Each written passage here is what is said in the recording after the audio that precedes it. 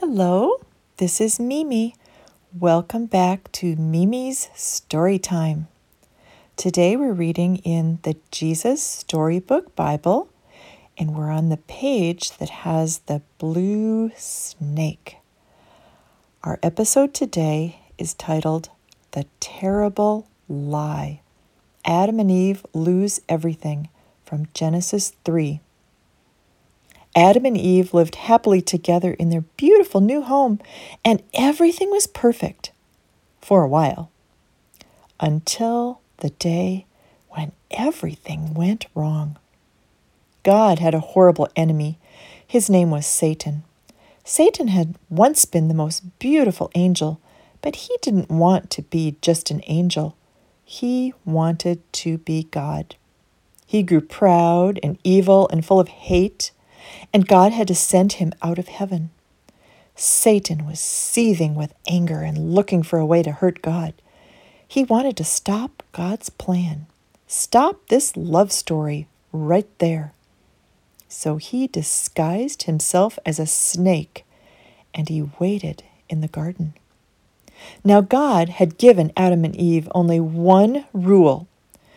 Don't eat the fruit on that tree, God told them, because if you do, you'll think you know everything. You'll stop trusting me, and then death and sadness and tears will come. You see, God knew if they ate the fruit, they would think they didn't need him, and they would try to make themselves happy without him. But God knew there was no such thing as happiness without him, and life without him wouldn't be life at all. As soon as the snake saw his chance, he slithered silently up to Eve. "Does God really love you?" the serpent whispered. "If he does, why won't he let you eat the nice, juicy, delicious fruit? Poor you! Perhaps God doesn't want you to be happy." The snake's words hissed into her ears and sunk down deep into her heart like poison. "Does God love me?" Eve wondered. Suddenly, she didn't know any more. "Just trust me," the serpent whispered. "You don't need God. One small taste, that's all. And you'll be happier than you could ever dream." Eve picked the fruit and ate some, and Adam ate some too. And a terrible lie came into the world. It would never leave. It would live on in every human heart, whispering to every one of God's children, "God doesn't love me." And it wasn't a dream. It was a nightmare. A dove flew from Adam's hand. A deer darted in a thicket. It was as if they were frightened by something. A chill was in the air. Something strange was happening. They had always been naked, but now they felt naked and wrong. And they didn't want anyone to see them, so they hid. Later that evening, as God was taking his walk, he called to them, "Children?" Usually Adam and Eve loved to hear God's voice and would run to him, but this time they ran away from him and they hid in the shadows. "Where are you?" God called. "Hiding," said Adam. "We're afraid of you." "Did you eat the fruit that I told you not to eat?" God asked them. Adam said, "Eve made me do it." "What have you done?" God asked. Eve said, "The serpent made me do it." And terrible pain came into God's heart. His children hadn't just broken one rule, they had broken God's heart. They had broken their wonderful relationship with him, and now he knew everything else would break. God's creation would start to unravel and come undone and go wrong. From now on, everything would die, even though it was all supposed to last forever. You see, sin had come into God's perfect world, and it would never leave.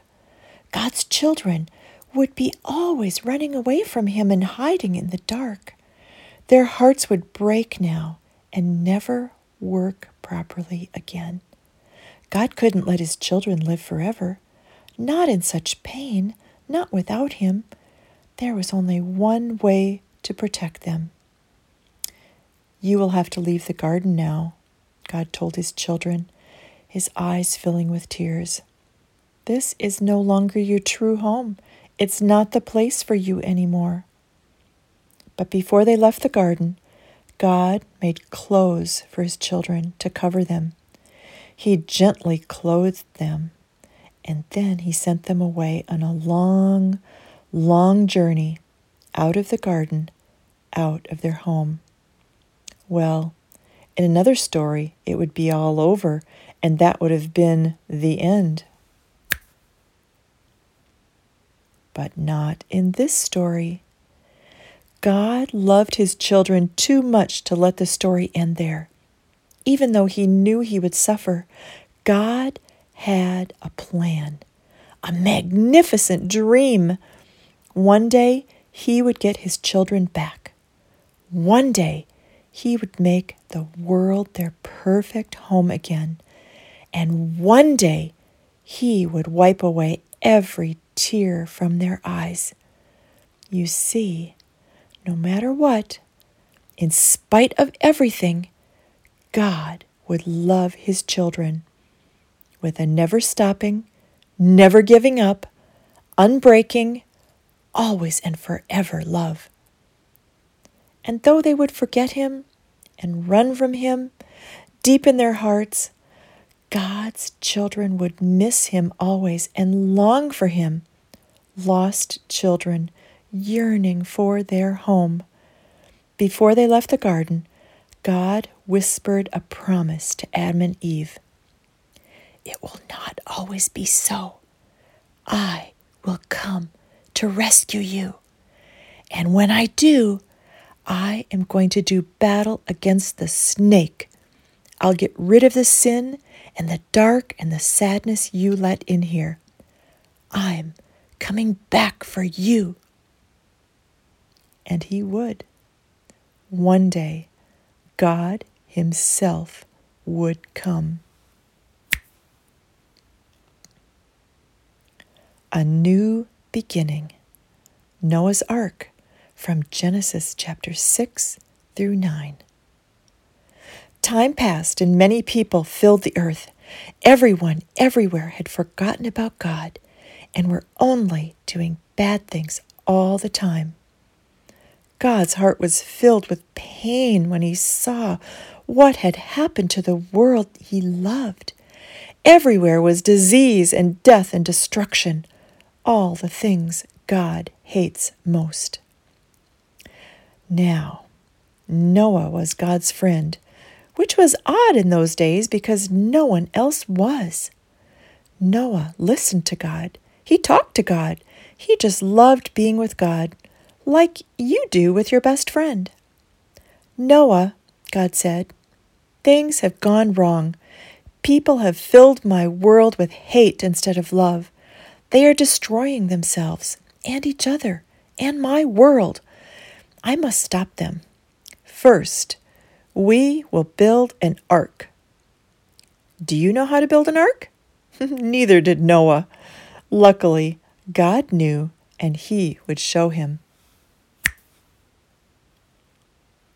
"A storm is coming," God told Noah, "but I will rescue you, I promise. I'll send the animals to you, ones that creep and crawl and slither and slime and gallop and hop and bound and climb. And don't forget to pack everyone's food." The storm was going to wash away all the hate and sadness and everything that had gone wrong and make the world clean again. God had thought up a way to keep Noah safe, but Noah would have to trust God and do exactly what God told him. So Noah built an ark. That's short for a very large boat. Noah's neighbors came out to watch and point and laugh because they didn't believe Noah about the boat or the storm or needing to be rescued. And Noah must have looked rather silly. His boat was in the desert, and the desert was nowhere near the sea, and there wasn't even a cloud in the sky. Why would anyone need an umbrella, let alone a boat? But Noah didn't mind so much what other people thought. He minded what God thought. So he just did what God told him to do. When the ark was ready, God said, "All aboard!" And Noah's family and all the animals climbed inside. And then God shut the door. And it started raining for minutes that joined up into hours, that joined up into days, that joined up into weeks and weeks. And the rain joined up into puddles, that joined up into rivers, that joined up into lakes, that joined up into a flood that covered the whole world. Their boat that had once seemed so big suddenly seemed very small.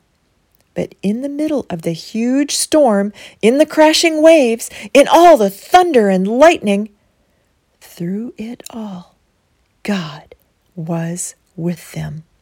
And God kept them safe for 40 long days and 40 long nights. Finally, the rain stopped. The sun came out, and Noah threw open all the windows. "Hooray!" everyone shouted. Noah sent his dove out to explore, and it wasn't long before she brought him back a fresh olive leaf. Everyone knew exactly what that meant. She had found a tree and land. The water was going down. At last the boat landed, quite suddenly, on top of a great mountain. As soon as it was safe, God said, "Out you come!" And so they did, everyone skipping and dancing onto dry land. The first thing Noah did was to thank God for rescuing them, just as he promised. And the first thing God did was to make another promise. "I won't ever destroy the world again." And like a warrior who puts away his bow and arrow at the end of a great battle, God said, "See, I have hung my bow in the clouds." And there, in the clouds, just where the storm meets the sun, there was a beautiful bow made of light. It was a new beginning in God's world. It wasn't long before everything went wrong again, but God wasn't surprised. He knew this would happen. That's why, before beginning of time, He had another plan, a better plan, a plan not to destroy the world, but to rescue it, a plan to one day send His own Son, the rescuer. God's strong anger against hate and sadness and death would come down once more, but not on His people or His world. No, God's war bow was not pointing down at His people. It was pointing up into the heart of heaven.